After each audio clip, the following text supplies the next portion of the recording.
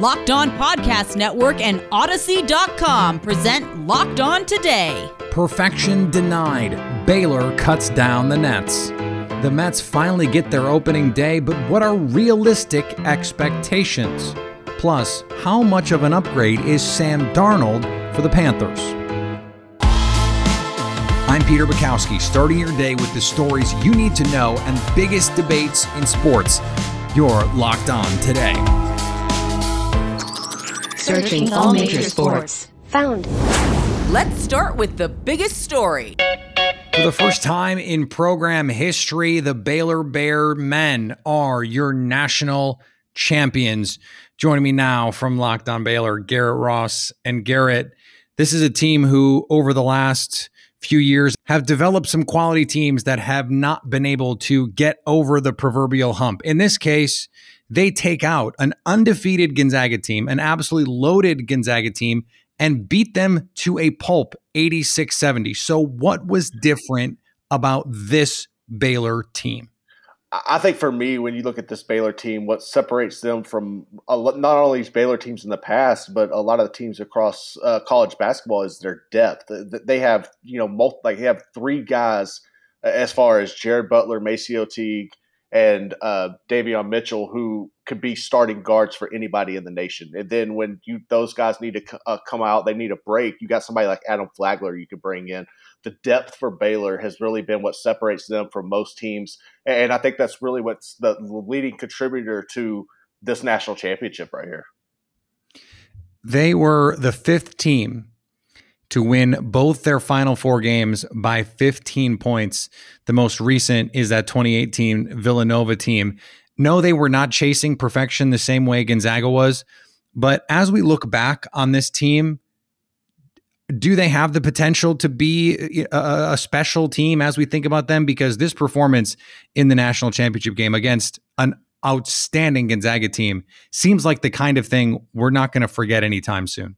No, this is easily the best. This is something I brought up earlier on 1660 ESPN Radio is this the best Baylor basketball team we've ever seen? And the consensus was yes, this is the best basketball team that's ever come through Baylor as far as the men go. And I think that that's how they're going to be remembered, whether they would have won this game or they would have lost. That's what they would go down as far as in the history for that university. It's crazy what they've been able to do. Just to see it come to fruition is really remarkable. Is this something that is recreatable, or is this just a special group of kids?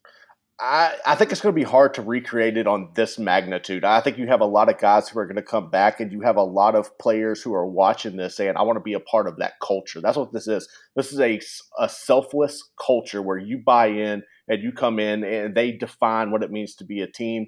I think you'll see more high caliber players come in. I don't know if you'll ever see a trio of guards this good on one team again. But I think this is something where they can build off of this. Baylor isn't going anywhere, but this group itself, it's going to be hard to accomplish what they were able to do. Yeah, they had four guys in double figures. Three guys took 14 or more shots. That is sharing the basketball. That is sharing the glory. And ultimately, it ended in a national championship for them. Yeah, man, and that's really what this team has been like all year. It doesn't matter about single accomplishments, right? It's do what you need to do, make the sacrifices you need to make to focus on getting the win for the team. You look at Mark Vital tonight. We've been saying this all year long. No Vital, no title. He had 11 rebounds. He dominated inside. This kid's 6'5", and he's out rebounding Drew Timme, who's 6'10". And I think that they made a great analysis comparing him to like a Charles Barkley. He's got that type of frame and that type of just tenacity that you don't see in a lot of players. This was it's so fun. This means so much to the city of Waco, so much to Baylor University, and I'm just glad to be be able to cover this, man. Locked On Today is brought to you in partnership with Odyssey. That's AUDACY, your new home for music, news, sports, and podcasts. Download the Odyssey app today, and coming up, the Mets finally get their opening day.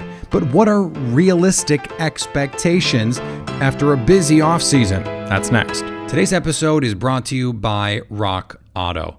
Buying car parts can be a major hassle, especially right now when you don't want to go into the store. And even if you do go into the store, you have to deal with someone behind the counter who is going to have to go look up the parts in their warehouse on their computer. You have a computer, you have a smartphone, you have the internet.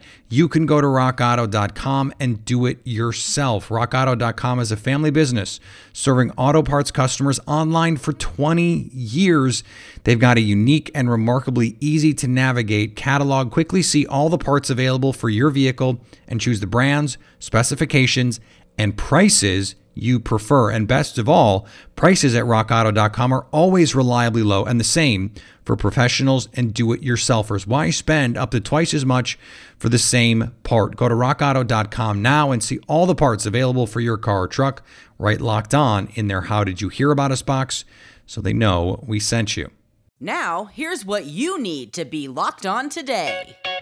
Gonzaga couldn't complete the perfect season, losing to Baylor in the national championship 86-70. After the game, Gonzaga head coach Mark Few had this to say. You make it this far and you're 31-0 going into the last 40 minutes of the season. There's absolutely nothing you should ever feel bad about. And they'll look back on this season as time passes as something just amazing and incredible. But again, just hats off to Baylor. They dominated us on both sides of the ball. North Carolina has promoted longtime assistant Hubert Davis to replace Roy Williams as the Tar Heels' new head basketball coach, the school announced Monday. Davis had been an assistant coach under Williams for the past 9 seasons in Chapel Hill and was one of the favorites as soon as the job opened. He becomes the first black head coach in UNC men's basketball history. Padres star shortstop Fernando Tatis Jr. hurt himself taking a hard swing Monday night and immediately left the game against the San Francisco Giants. Tatis struck out swinging and winced in pain as he fell to the ground. He cradled his left arm while he got up, and 2 athletic trainers helped hold his arm against his body as he left the field. He signed the longest contract in big league history on February 22nd, a 14-year, that's right, 14-year, $340 million deal. I used to strike out all the time in college, and luckily the only thing that really ever hurt was my feelings. The best team in the NBA was stopped in its tracks against the Dallas Mavericks. Nick Angstadt with the Locked On Mavericks podcast here. The Dallas Mavericks get the big win over the Utah Jazz. Big win for the Dallas Mavericks. Had an 18-point lead at one point in this game. Held on to win. The big story in this one, Dorian Finney-Smith, second leading scorer on the team, 23 points. 5 of 12 from 3 after a rough start for him. 6 boards, 4 assists, had a couple of blocks and steals as well. He knew that this was going to be a big matchup for him. What the Kristaps Porzingis did not play in this game, but what the Utah Jazz did was they decided to not play Gobert in the paint. They put him on Dorian, let him basically leave him out all by himself in the corner or on the wing or wherever he was. That left Dorian wide open for a bunch of shots. Again, he took 12 threes, made 5 of them, so it made it worth their while. And the Mavericks took advantage of it. They took advantage of Gobert being out there. Dorian got a couple of good drives on him. He just had an incredible game for him. Also, Luka Doncic, doing his thing too. 31 points, 6 of 11 from 3 for Luka in this game. He has figured out shooting, and the league is not ready for it. Dallas Mavericks get the win. We'll break it all down on the Dallas Mavericks Locked On Mavericks podcast, as well as our Locked On Mavs YouTube page.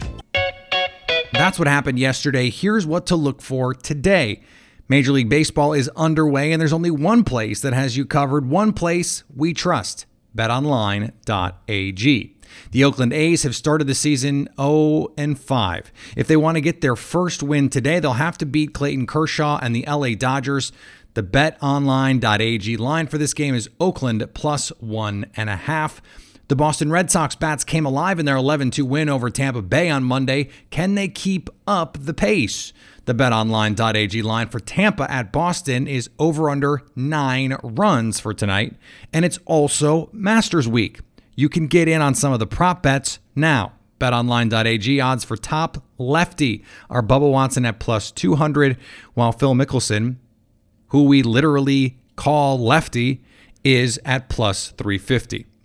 Sign up today for a free account at betonline.ag and use the promo code LOCKEDON for your 50% welcome bonus. BetOnline, your online sportsbook experts. Here is another story you need to know. Look at Francisco as a cornerstone of our present and future. I think he's going to lead us to division titles, pennants, and World Series championships. He's all in. I told you, I'm all in, and this should leave no doubt. Let's go Mets. I said at the initial press conference that I wasn't going to, run around and spend money like a drunken sailor, right?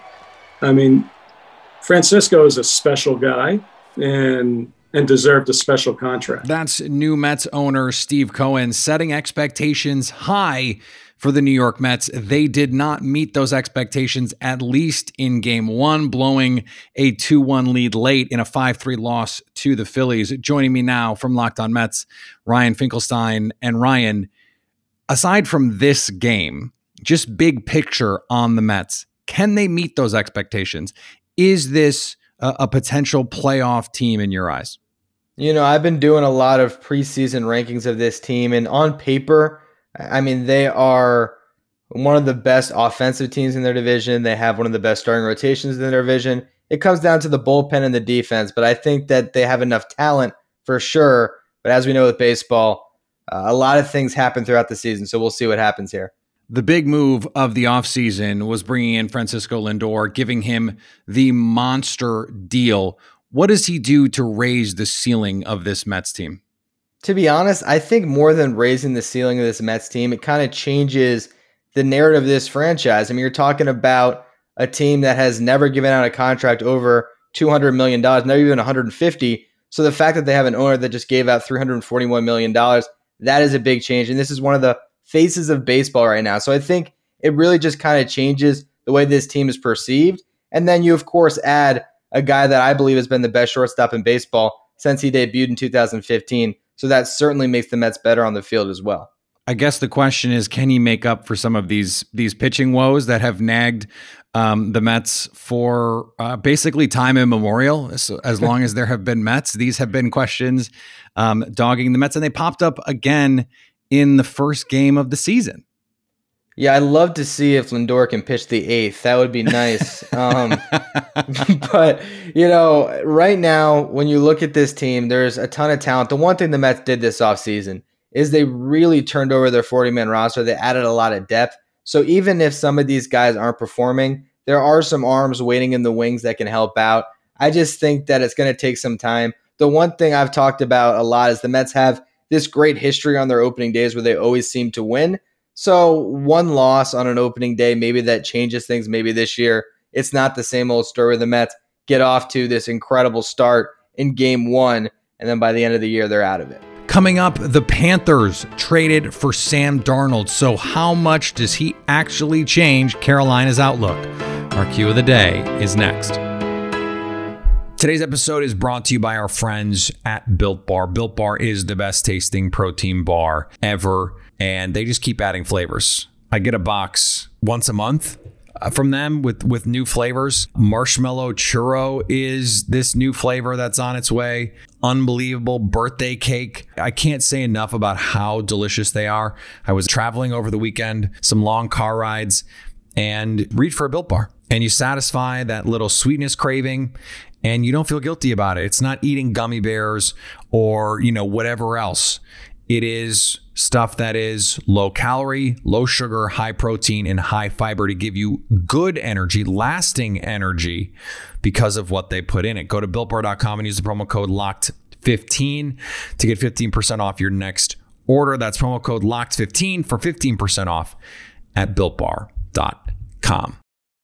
Agree or disagree?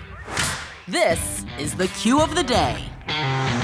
The trades keep on coming in the NFL with the Carolina Panthers moving 3 picks, including a second and a fourth next season for the Jets. Sam Darnold presumably moving on from Teddy Bridgewater and potentially eliminating quarterback from the 8th overall pick, though that could be very much up in the air. Joining me now, the new host of Locked On Panthers, Julian Council. And Julian, how much of an upgrade is Sam Darnold, or could Sam Darnold be over what the Panthers would have gotten from Teddy Bridgewater?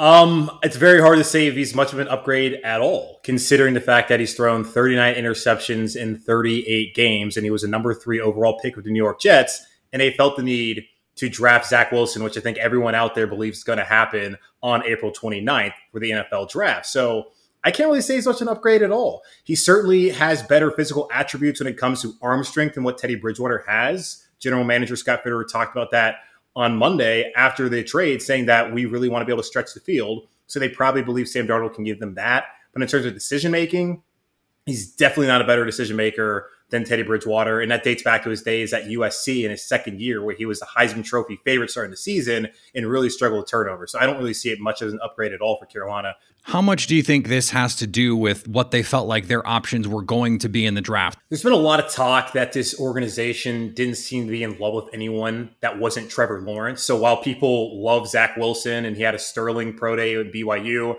and the thought is that San Francisco traded up to get Mac Jones, I don't think the Panthers really like the options that they had past Trevor Lawrence anyway. So they want to go out there and get a guy that, when Scott Fitterer was with the Seattle Seahawks, someone that he really graded out highly, and someone who has experience already in the NFL, and someone you can look at in Sam Darnold, who just didn't have the weapons that he's going to have here in Carolina with Christian McCaffrey, his former teammate Robbie Anderson, DJ Moore. You bring in Dan Arnold from the Cardinals as a patch-catching tight end, and a better offensive line situation. Not a good one. The Panthers still don't have a great offensive line. So I think that the options that they had at quarterback in the first round probably weren't something that they liked, that they felt more comfortable going to Darnold and only having about a 2-year commitment, which is going to be, since they're going to pick up his 5th-year option, a 2-year commitment at 2 years, $23 million made a lot more sense for this organization than potential 5-year commitment with one of these quarterbacks, whether it been Justin Fields, Trey Lance, or potentially Mac Jones, whoever was left over after San Francisco presumably drafts quarterback at 3.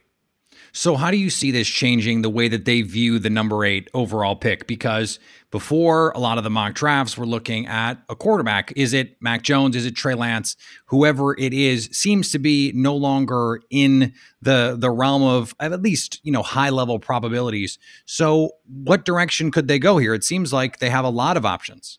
Yeah, I still feel like they don't have their quarterback of the future. I don't really love Justin Fields I like. Trey Lance, I'm not a huge fan. 17 games all in the FCS. I was never a big believer there. Like, if Fields is there, I'd still kind of think maybe that could be an option, especially if they can get rid of Teddy Bridgewater. But honestly, if you're going to give up a 2nd-round pick and a 4th-round pick in 2022 and a 6th-rounder this year, which is really not that much, it's a compensatory pick, I feel like the Carolina Panthers need to invest in protecting Sam Darnold's blind side. And that's something this organization did not do with Cam Newton. It's been a long sore spot for the Carolina Panthers. The Carolina Panthers can't make a mistake like they made with Cam Newton. They need to give him support if they're going to go ahead and give him 3 draft picks for a quarterback that hasn't really shown you that he's really the guy after 3 seasons in the NFL. And finally, Coors Field in Denver has been chosen to host this year's All-Star Game.